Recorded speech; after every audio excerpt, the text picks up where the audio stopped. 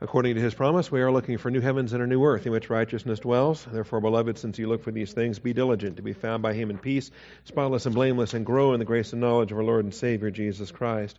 We're here this morning for the purpose of growth. We are in Proverbs chapter 11, and we are looking at verses 11 through 14.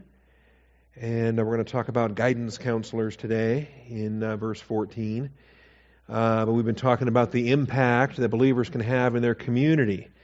And so as we look at these verses, I think we've covered pretty much the things out of 11, 12, and 13. And we're ready now to look at the issue of guidance in verse 14. Before we get started, though, let's take a moment for silent prayer, asking God to set aside our distractions to take hold of our thinking. Shall we pray?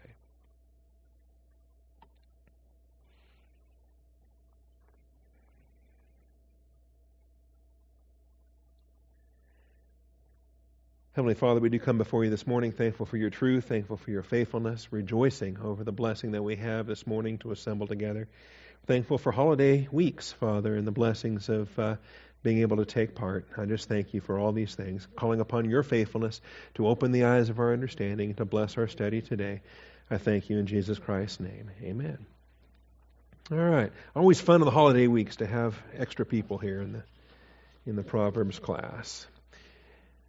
All right, we've been looking at the community impact that we have as believers, what Pastor Thiem called the pivot, which I don't often use that term, but I understand it for what it is. I think it's the blessing by association that happens when you have a concentration of believers in a locality, and that is expressed through those believers. Believers that are living their lives according to God's wisdom will benefit their culture because they're not stealing, they're not murdering, they're not committing adultery. They are honoring the Lord in all that they do, and they are productive in what they do. And they're productive not for carnal reasons, they're productive for biblical reasons in these things.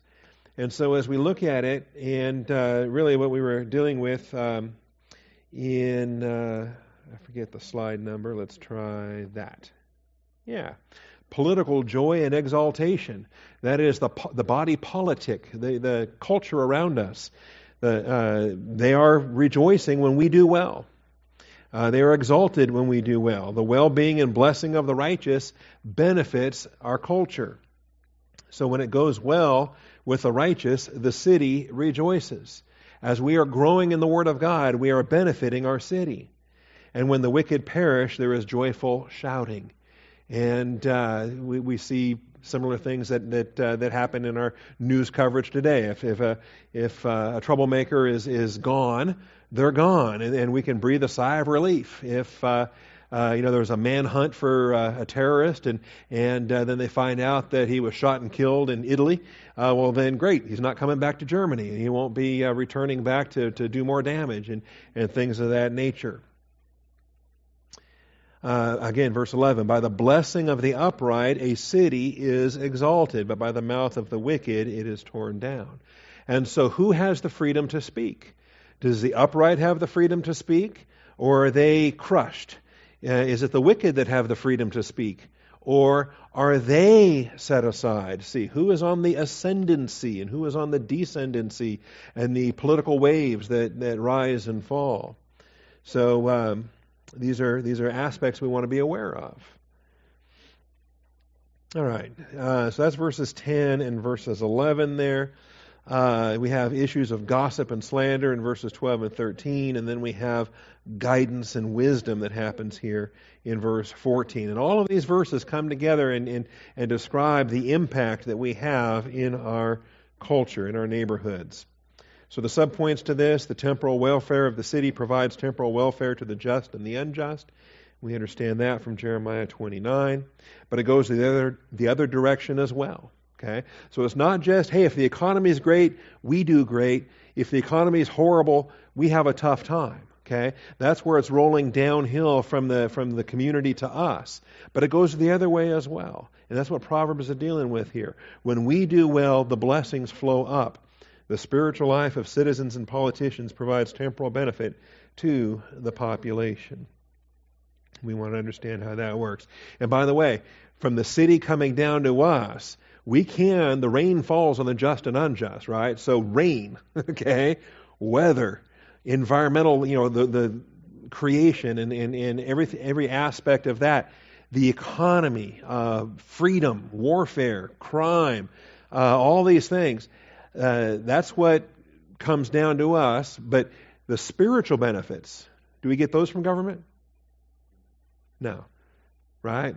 Those come from God. We, spiritually, as we grow, we have a blessing by association in the spiritual realm that the government can never provide. And if we confuse that, if we absolutely confuse that, if we try to create a theocracy, or if we envision a model of government whereby the state imposes a belief or imposes spiritual blessings, then we've totally violated the pattern the Scripture has given us. See, and that's why our founding fathers very clearly delineated between what the role of the government and then the freedoms that we have in the church. Anyway, that's for a different study. In points A and B, though, we recognize the up and down nature of this, from the government to us and from us to the government. Believers learn to stand out or lay low as political ascendancy or descendancy is manifest. And as I say, the clearer passage on this comes in Proverbs 28, or really Amos 5:13. But I think it's seen here, it's implicitly here in chapter 11, because by the blessing of the upright, the city is exalted. Do we have the freedom to bless the city? Do we have the freedom? I'm still invited, amazingly enough. I thought I was disinvited 10 years ago. But here not long, a couple months back, I was invited to the mayor's office, to the city council, and got to give an opening prayer, an opening invocation before the city council conducted their business on a particular Thursday. And so we have the privilege to be able to bless, the privilege to be able to speak well of our city as we call upon God and God's grace and God's mercy and God's provision. We get to bless until they close our mouths, until we're not tolerated, until we're shoved out of the public square. And then when we are silenced, then who's left to keep their mouth open? Well, the rest of verse 11 here, the mouth of the wicked. If that's the only mouth that's allowed to be voiced in the public square, then the community is on its way down. This is the nature of it. All right, and so we stand out or we lay low as these things rise and fall, as they ebb and flow. The nature of a political wind. It'll blow one way or it'll blow another way. A wave will rise or a wave will fall. And we need to have discernment on those principles as well. Let me just grab these. I don't want to reteach what we taught, but just to remind ourselves, Proverbs 28, because I think it's important to have these fixed in our thinking. Proverbs 28:12, when the righteous triumph, there is great glory, but when the wicked rise, men hide themselves. And you see, it's never both at the same time. It's one or the other. Who is ascending and who is descending? And who has the freedom to stand and boldly say, this is my view, this is what I stand for, and then who has to kind of keep that quiet because you really don't want to say anything. You really want to, if I put a bumper sticker on my car, it's going to get keyed, or my house is going to get egged if I have a sign out front, or there's, I got to kind of be quiet about this because the other side is really vile and violent and so forth. Same chapter, verse 28.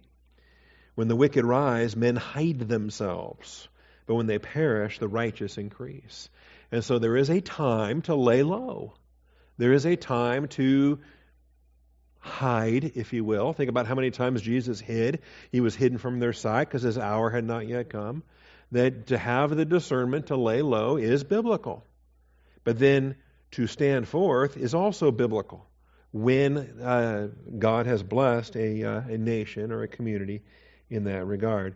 Proverbs 29:2, when the righteous increase, the people rejoice, but when a wicked man rules, people groan. People groan. And I tell you, with the UN resolution that was just passed, I am groaning louder than I've ever groaned. And to not veto a resolution that in the Security Council that condemned Israel is just unthinkable to me. And you wonder, how many more days till January 20th? How much discipline are we coming under? We're cursing the Jewish people. Man, are we lining ourselves up for judgment. Amos 5:13. Amos was famous.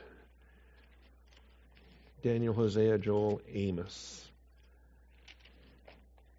5:13.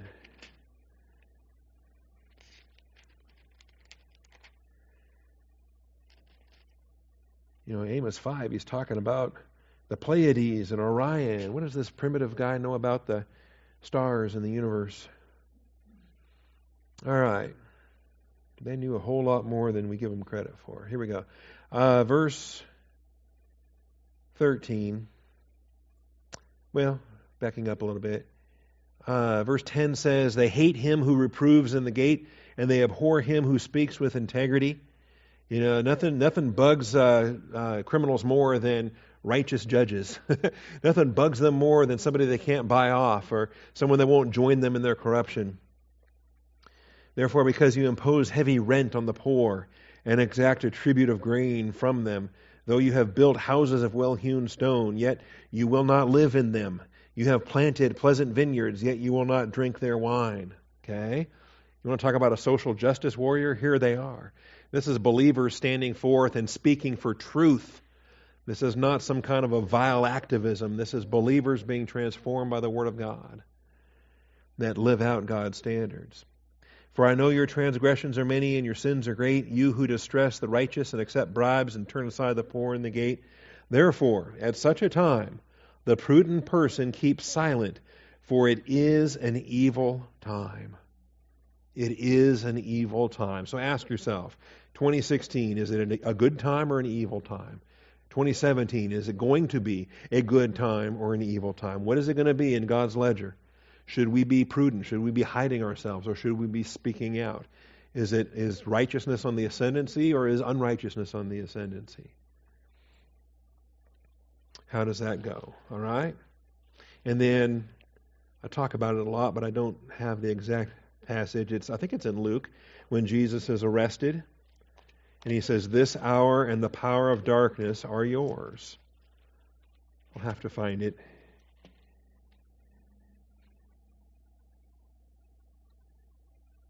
It'll be in one of the Gethsemane records. Say again? Luke 22:53. There it is. Thank you. This hour and the power of darkness are yours. See? And here's Peter. He's going to grab a sword and he's going to do all this. And no. Okay? What's the answer? We don't agree with what's happening, and it's a dark day, and what are we going to do? We're going to turn militant? We're going to take up arms, and we're going to overthrow the government, and we're going to bring in a better government? What are we going to do? We're going to recognize this is an evil hour, and we're going to be prudent, and we're going to continue to grow in the Word of God. We're going to be stronger in the Word of God. Different applications there. All right, which brings us to verses 12 and 13, gossip and slander. They destroy a community, so wisdom keeps matters silent. And this is what we talked about last week. It's really a review from some principles we looked at in chapter 10. So the blessing to shut your mouth.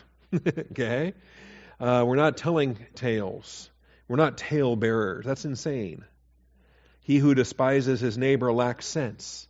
Just like the man that commits adultery with his neighbor's wife is lacking sense. It's insane. But a man of understanding keeps silent.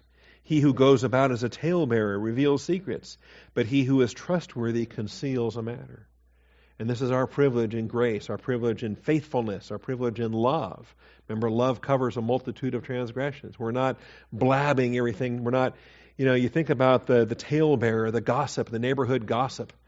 You talk about somebody that's going to burn down a city, and they might as well be arsonists, right?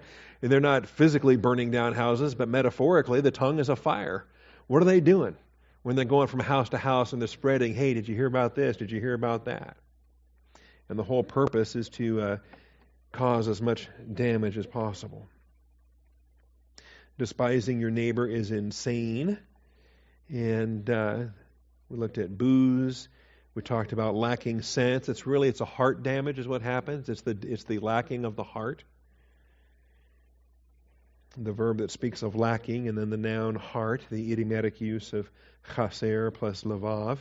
We have lacking heart. It shows a heart deficiency.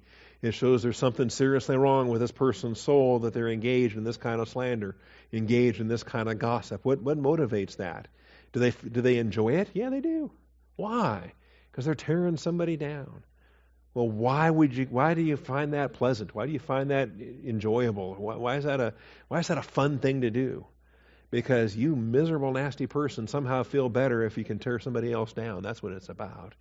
And causing the promotion of your own self-esteem through tearing down somebody else's reputation is a horrible thing. It is the utter absence of faithfulness. And you'll notice the absence of faithfulness, because he who is trustworthy. This is the amen language from the Hebrew, the amen, right? The amen. The amen doesn't reveal secrets. The amen is not a slanderer. Who is the slanderer? Satan is the slanderer. Satan is the one that loves to stand before God in heaven and say, here's what this person did, here's what that person did, here's what this other person did. And doing everything he can to get Job to trip up so he can go back up to heaven and say, here's what Job did. Okay? And the whole point, why does he afflict us? So he can level accusations against us. He is the slanderer. Jesus is the faithful one. Jesus is the amen. Satan is the slanderer. And so we have themes here that represent the entirety of the angelic conflict, what we're dealing with. Are we an imitator of Christ, or are we an imitator of Satan? What are we doing? This utter absence of faithfulness. All right, which gets us now to verse 14. Abundant public wisdom. Abundant public wisdom. Filling the commons with common sense. Supplies community guidance and salvation. This is my point under point 10, which is effectively a rewrite of verse 14. Let's look at it. Proverbs 11, verse 14. Where there is no guidance, the people fall.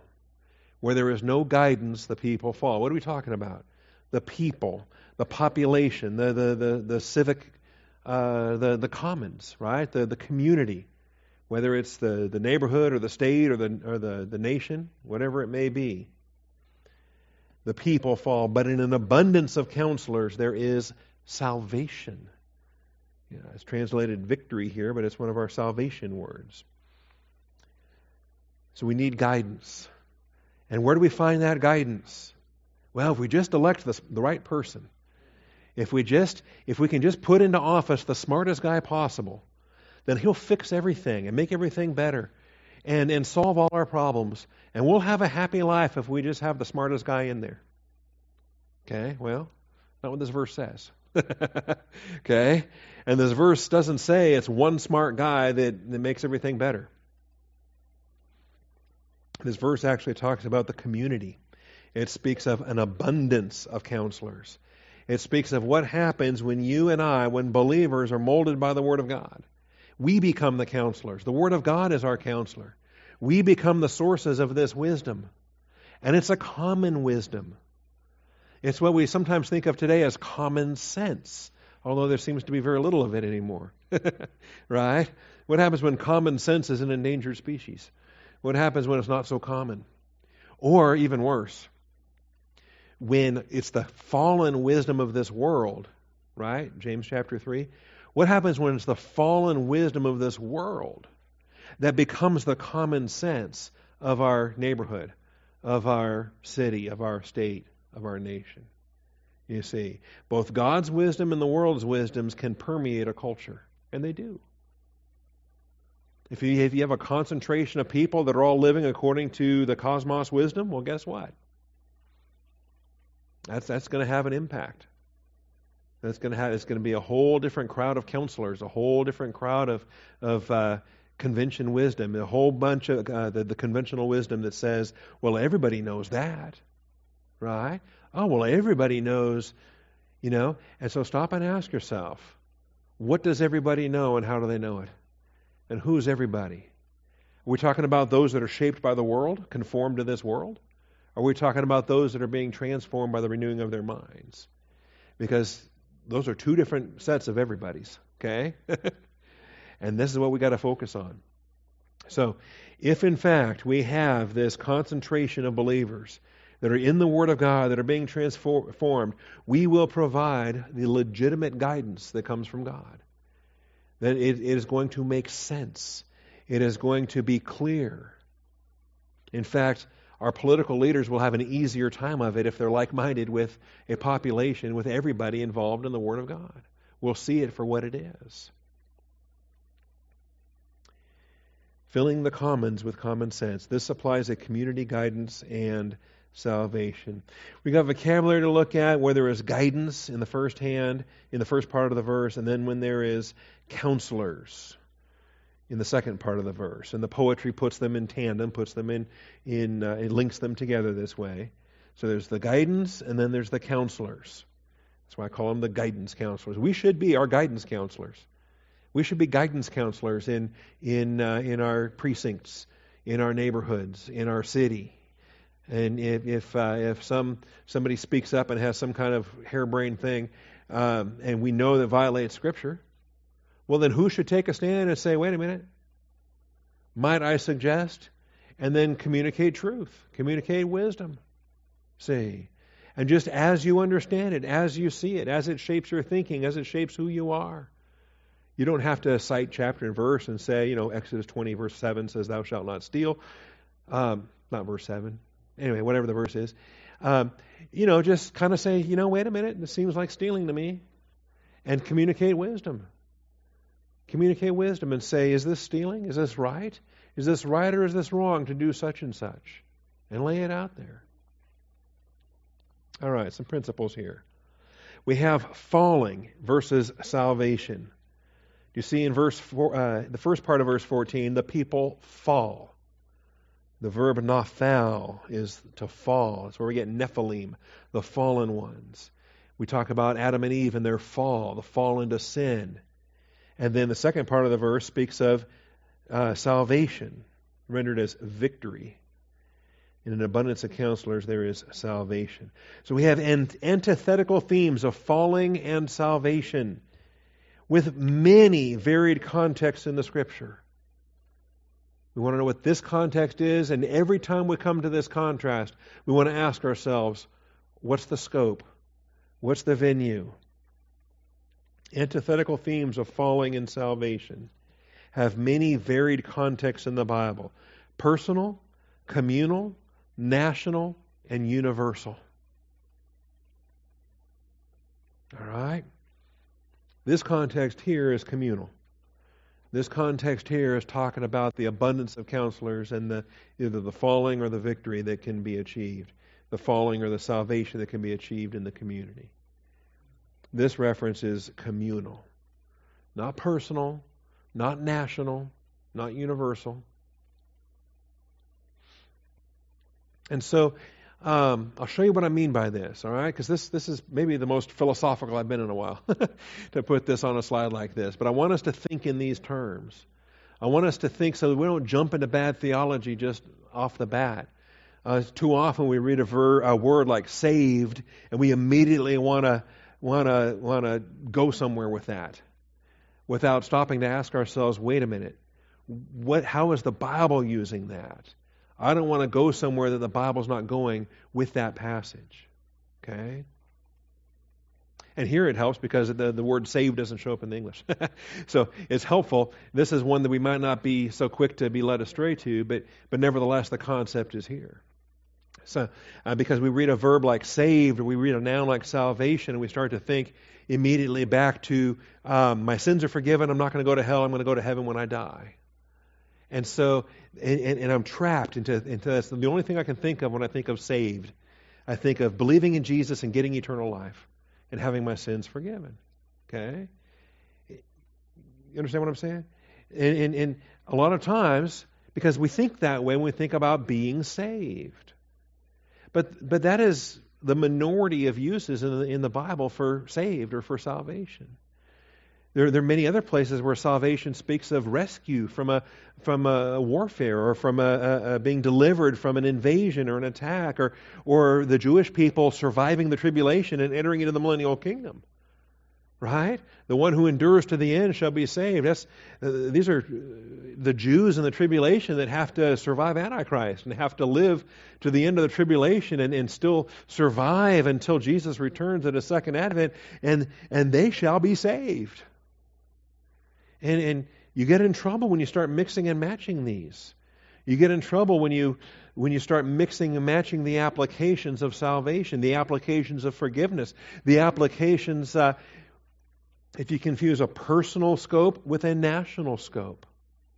All Israel shall be saved. Is that a national scope or a personal scope? See, that's speaking as a nation. Wiping away their sins. Those are the national sins.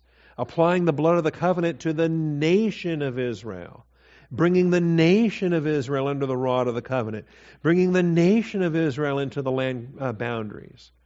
That's the national salvation. Not personal. You think about when Moses parted the waters, right? And they walked out of Egypt. The nation was delivered. The nation was saved. Do you think that every single one of those Jewish people were personally born again? Do you think there might have been some unbelievers walking through dry ground? Sure. There were believers and unbelievers alike. Jew and Gentile alike. There was a mixed multitude, by the way, that came with the Jews out of Egypt.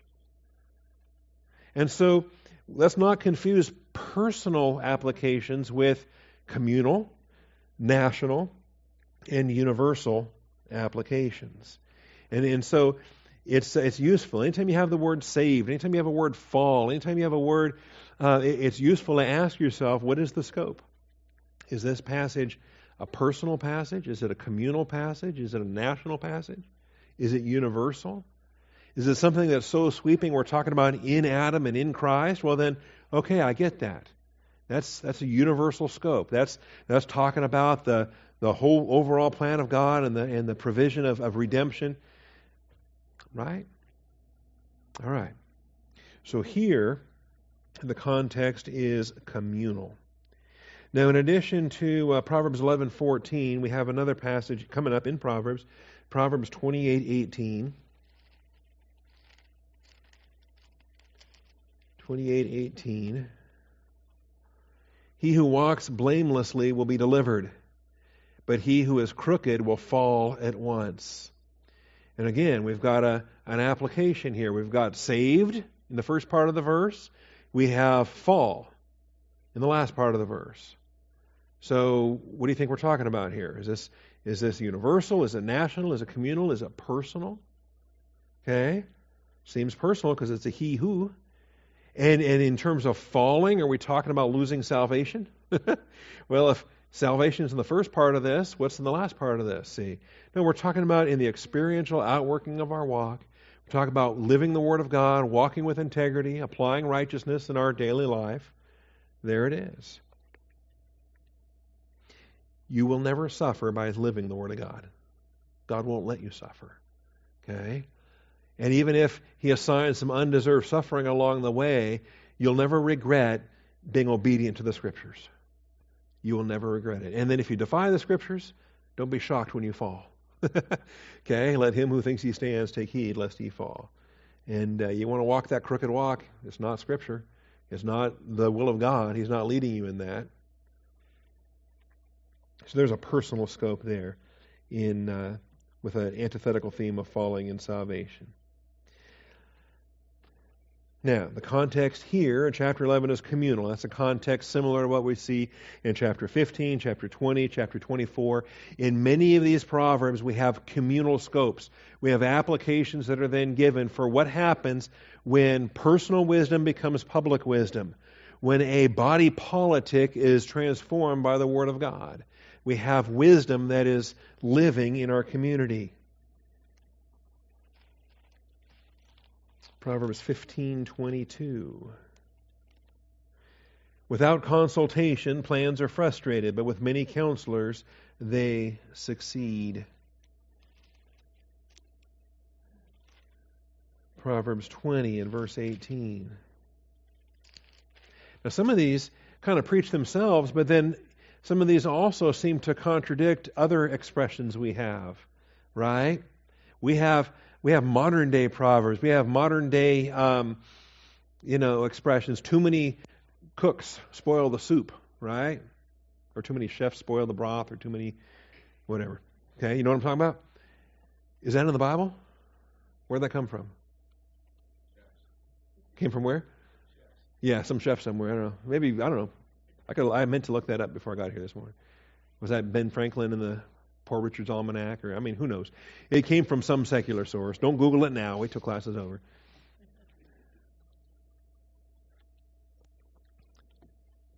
I'm tempted to turn off the Wi-Fi while we're in class just to keep people from Googling. All right. Listen to the class. All right. But with a multitude of counselors here, is that a problem?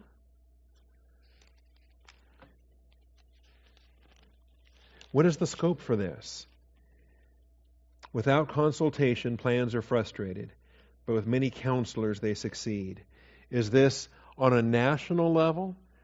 Is this a model for government? Should we just do away with a single king or a single president or a single leader? And should we just go to kind of a community like-mindedness? We want to build a consensus and kind of rule by community. No, not on the national level, but at a community level. At a community level where we can come together, we can speak our ideas, where we can seek this wisdom. And if it's from the Lord, guess what? It's going to be like-minded. If it's from the Lord, we're going to find harmony. If it's from the Lord, we're going to find this agreement as we come together. There's a blessing in that. The world's wisdom is kind of fragmented and the opposite. There's jealousy, there's bitter ambition, there's tearing other people down. There's, the worldly wisdom tries to counterfeit God's wisdom, but it falls. It just comes apart at the seams.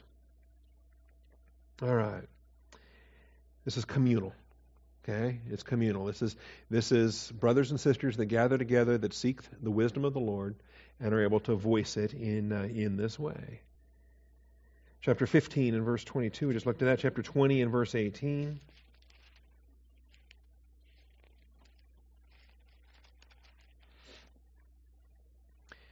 Prepare plans by consultation and make war by wise guidance.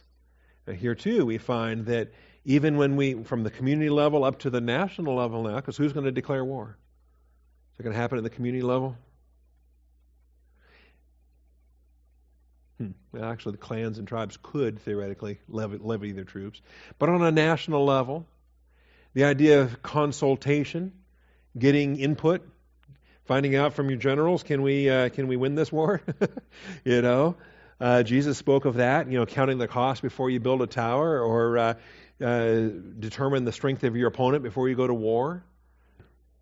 Don't at the national level, even when you have a single authority, it's still not wrong to request guidance and request input before you make your final choice. So I think we have some principles there that may come into view in this. So, by the way, this not only applies in temporal life, this not only applies in our community, but it also applies in our families, in our marriages, in our local church. Does the pastor just have the dictatorial control and just make changes and do stuff because he wants to? Or does he seek input? Does he ask for some guidance? Does he request the wisdom of his fellow elders? And does he ask of the members what their needs may be? Does he take a survey of things on a website? Okay? And say, maybe Sunday night's not the best thing anymore. Maybe we ought to go to a Tuesday, Thursday. Right? What do we do? Okay? And even if, come New Year, we stick with Sunday night and stick with Wednesday night, don't make any changes to the midweek, even if we don't change a thing, we went through the process of seeing what the Lord may open and what the Lord may close in our ministry. All right, finally then, chapter 24 and verse 6.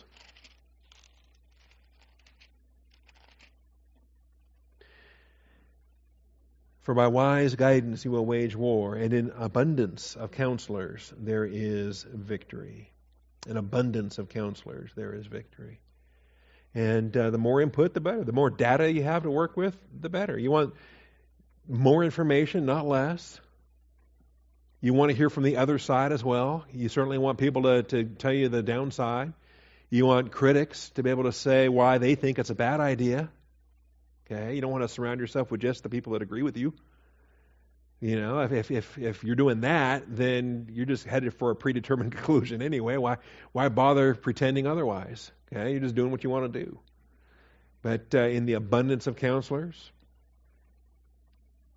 there is victory. And again, I think that's the same salvation vocabulary.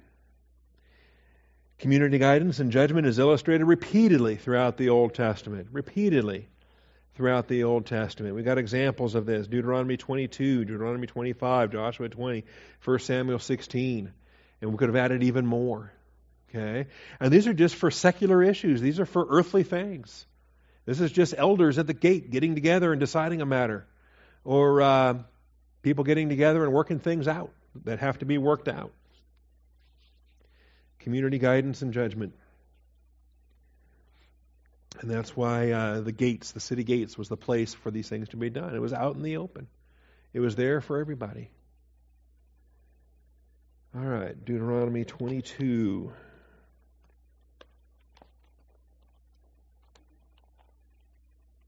And some of this is alien to us.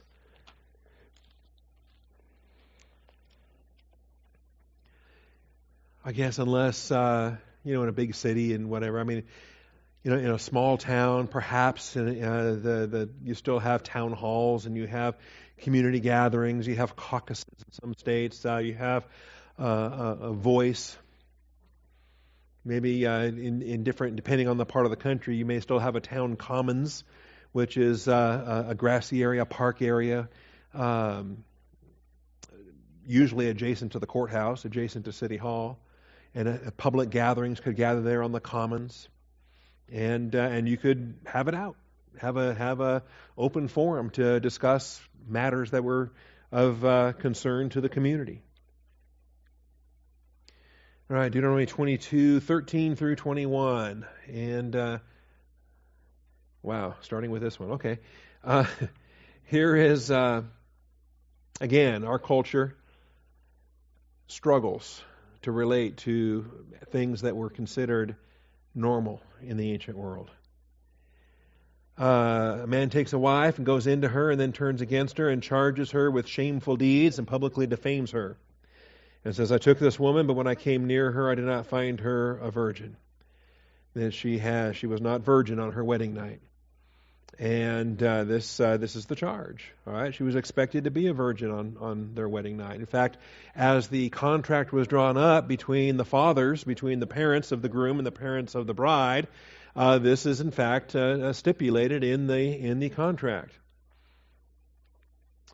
So the girl's father and her mother shall take and bring out the evidence of the girl's virginity to the elders of the city at the gate. This is a matter of public record. This is something that a Freedom of Information Act request could be filed under and was expected to be public record, which is what I say is alien to us today. All right. And the girl's father shall say to the elders, I gave my daughter to this man for a wife, but he turned against her. Behold, he has charged her with shameful deeds. It's considered shameful to not be virgin on your wedding night, saying, I did not find your daughter a virgin, but this is the evidence of my daughter's virginity, and they shall spread the garment before the elders of the city. So the elders of the city shall take the man and chastise him, and shall fine him 100 shekels of silver. See, it's a public record, and then the fine is assessed, and the whole village here has the jurisdiction to review this and to assign this. As it does, it affects the clan, right? It affects the family, the clan, the tribe. And if the clan is going to enforce the land grant, is going to enforce the inheritance, is going to enforce the boundaries, they're going to want to make sure that the child she bears belongs to that father and not some boyfriend before the wedding. Okay? And so shall fine him 100 shekels of silver, give it to the girl's father, because he publicly defamed a virgin of Israel, and she shall remain his wife. He cannot divorce her all his days. Here's another penalty. Court ordered, no divorce permitted. All right. But if the charge is true, that the girl was not found a virgin, then they shall bring out the girl to the doorway of the father's house, and the men of the city shall stone her to death. Yikes. What's the Bible's penalty for premarital sex? Yeah. What's our culture's attitude? That's right. Oh my, come on, it's good. It's normal. Everybody's doing it. You know? And all the thing. And that's why when we enforce these values in our children, we are so bizarre to this world we live in. All right. Stone her to death. Why? She committed an act of folly. Not an act of wisdom, an act of folly in Israel by doing what? Playing the harlot. Oh, but she loved him. No. Okay. She didn't get paid for it. Doesn't matter. It's harlotry. Harlotry or fornication. These are terms that are used interchangeably. It's harlotry. You don't have to be a practicing streetwalker to practice harlotry. Any fornication outside of marriage is harlotry. By playing the harlot in her father's house. And see, and the supervision of that is to be with the parents, is to be with the father, the spiritual protector of that girl. Thus you shall purge the evil from among you. And notice the necessity of this is like gangrene. It's what will spread. It's what has to be stopped. It has to be purged. Harlotry defiles a land. It defiles a community. It defiles a house. Harlotry is defiling, and it must be purged. All right. This is why in the language of Scripture, you've got virgins, you have married women, you have widows, and then a divorced woman, and then the only other option is a harlot. That's all the Scripture allows for labels assigned to this. All right. Let's go to a different one here. Chapter 25. Community guidance and judgment.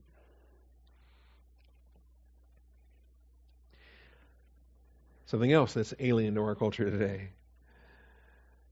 When brothers live together and one of them dies and has no son, the wife of the deceased shall not be married outside the family to a strange man.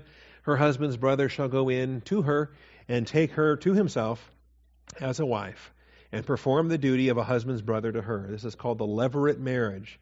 And it's mandatory polygamy, by the way, especially if his brother has his own wife already. That's irrelevant. Because the deceased brother has to have an offspring, has to have an heir to carry on that name and for the transmission of the tribal clan and family promises of the Lord. Shall perform the duty of a husband's brother to her, and it shall be that the firstborn whom she bears shall assume the name of the dead brother, so that his, and this is so, I know, heteronormative and patriarchy and blah, blah, blah, and why should the woman take his name anyway, blah, blah, blah. We should hyphenate it, or he should take my name, and all this stuff that militant feminism is so recoiling against. But as the case may be, God designed it, and God designed the patrilineal descent of the Jewish tribes, of the blessings of Israel, was to be through the fathers. The tribes are named after the fathers. We don't know most of their wives' names even. All right. And so, and notice too, it's only the firstborn. You may have additional children with that woman as well. See, She will be your wife. It's not just a surrogate thing. It's okay, I got a baby now, I'll go away. She is your wife for the end of her days, to the end of your days. And there may be other children as well, beyond that firstborn. The subsequent children are yours. It's the firstborn that belongs to the older brother, or the deceased brother. But if a man does not desire to take his brother's wife, then his brother's wife shall go to the gate to the elders. So again, community judgment, community guidance, that she needs backup on this because he's not doing what he's expected to do. He's not living up to his social obligations. He's not fulfilling his duty to not just her personally in a marriage, but to the community. She needs a son. Who's going to take care of her when she's old? Right? She needs children and grandchildren that can look after her. The elderly without children and grandchildren, who takes care of them? That then it adds the burden to the community. It adds the burden to a local church. It adds the burden to the government. It adds the burden to whatever. This old person needs help, and they don't have any family to help them. What do they do? What is a woman going to do if she doesn't have a son or a grandson? So all these things, and First Timothy chapter 5 addresses this: widows and widows indeed, and the blessing that a church can have when the widow indeed does not have children. All right, so she goes to the gate. My husband's brother refuses to establish a name for his brother in Israel. He is not willing to perform the duty of a husband's brother to me. Then the elders of the city shall summon him and speak to him. And they're going to give him the whatnot. Okay? Because they know they don't want their taxes going up. They're going to pay for this woman. Who's going to redeem this land? Who's going to raise this child? Who's going to care for this widow? And plus, who's working that field? Who's productive for this land that the dead guy's not working anymore? So the community elders have a vested interest. And so they give him the whatnot. Now what happens if he defies them? And so if he persists and says, I do not desire to take her, then his brother's wife shall come to him in the sight of the elders, pull the sandal off his foot, spit in his face, and she shall declare, thus it is done to the man who does not build up his brother's house. That goes with you. That's your nickname from then on. You know, you're the sandal off and face spit person. Okay? It's more glorious in Hebrew. All right? So think about it. What happens if you get that name? You know, oh, you're the guy that showed up with sunglasses that night. Okay? First time I ever visited Austin Bible Church, I wore sunglasses on a Wednesday night at 7:30 at night. Because I didn't want to drive all the way back to Fort Hood to get my other glasses. And I really wanted to hear Ralph teach. So I sat there in my sunglasses at night, looking stupid, but enjoying it, having fun, glad I was there. But yeah, and then I left, and then there were people want to know, who's the idiot with the sunglasses? Okay? And so you get a name like that. And then you got to work to do away with that name and replace that with something else. So this guy is going to have the name when is he going to get rid of this name? The clan, the family, the clan, and the tribe. That guy has a name. He's got a reputation. That's a guy is not plugged into our clan. He's not supporting our tribe. He's not engaged in the community the way that God has designed for it to be. He's a problem. All right. The illustration of this was in the book of Ruth, right? Because there was a closer kinsman to Boaz. And the kinsman that would not redeem Elimelech's property because he didn't want to raise up a child to Elimelech. He was struggling to pass on an inheritance to his own kid. And that's a whole sermon to preach right there. Joshua 20, verses 1 through 6.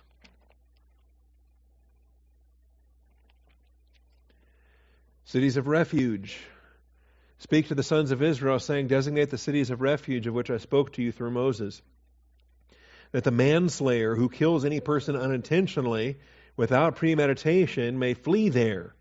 See, it's not murder if it was an accident. It's not murder it's still manslaying, it's still homicide, but it's not murder. And so he may flee there, and they shall become your refuge from the avenger of blood. By the way, it's the same language as the kinsman redeemer. It's the Goel. It's the blood redeemer, the blood avenger. He shall flee to one of these cities and shall stand at the entrance of the gate of the city and state his case in the hearing of the elders of that city. Now, this is not a get-out-of-jail-free card. It's not I can just murder whoever I want and run to base and be safe. Okay? It's not tag and base and whatever. No, if he's a murderer, he will be put down as a murderer. But if it's an accident and he's not a murderer, then he has a procedure. This is due process. This is actually protection against the blood avenger from himself doing something wrong. This protects the revenge. This protects the clan. This protects the family from compounding the ugliness. And so he stands at the gate of the city and states his case in the hearing of the elders of that city. And they shall take him into the city to them and give him a place so that he may dwell among them. Now if the avenger of blood pursues him, then they shall not deliver the manslayer into his hand, because he struck his neighbor without premeditation and did not hate him beforehand. He shall dwell in that city until he stands before the congregation for judgment, until the death of the one who is high priest in those days.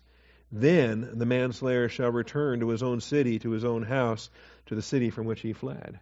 And so the national parole takes place with the death of the high priest. And the new high priest takes office, and everyone that's living as an exile is then released, is then free to return to their property, and they don't have to live in the exile of the city of refuge. Marvelous procedure, is it not? Interesting. All right. Finally, 1 Samuel 16:4. A little bit shorter, but it makes me laugh every time I read it. 1 Samuel 16:4. 1 Chronicles, 1 Kings, 1 Samuel. Elders at the city. Do you get the key to the city, or do they lock the gates and say, go away? Why are you here? I love this. So the Lord sends Samuel to Bethlehem. The Lord said to Samuel, how long will you grieve over Saul, since I have rejected him from being king over Israel? Fill your horn with oil and go. I will send you to Jesse the Bethlehemite, for I have selected a king for myself among his sons. And you can imagine Samuel saying, who in the world is Jesse the Bethlehemite? Okay? What an obscure place.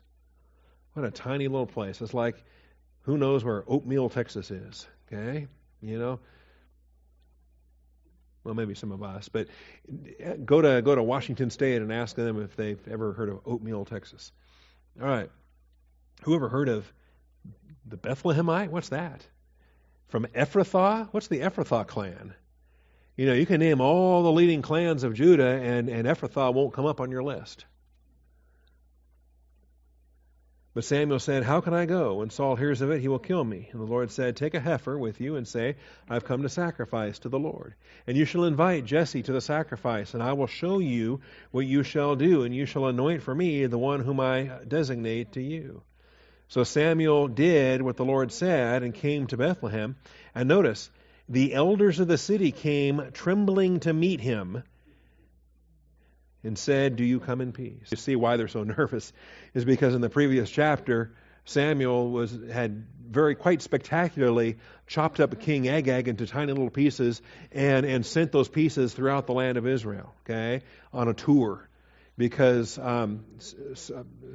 King Saul had disobeyed. And because Saul had disobeyed, you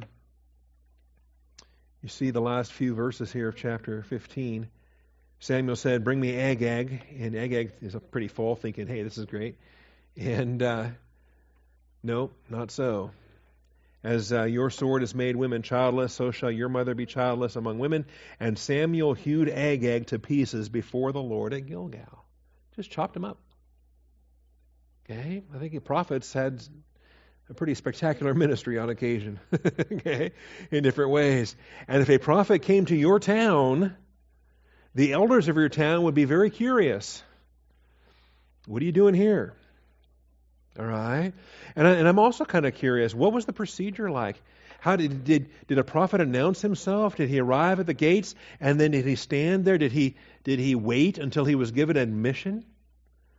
Did he have to, and it wasn't a big town, I don't imagine it had walls and fortresses, maybe it did, but whatever the case, he comes to the entrance and he won't enter in, right? Somehow. Samuel the prophet is seeking entry, and the elders have to gather together to either, like I say, give him the key to the city, allow him to come in, or deny him. Deny him, okay? Jesus had messages to his disciples about when you approach a city and if they give you welcome or not.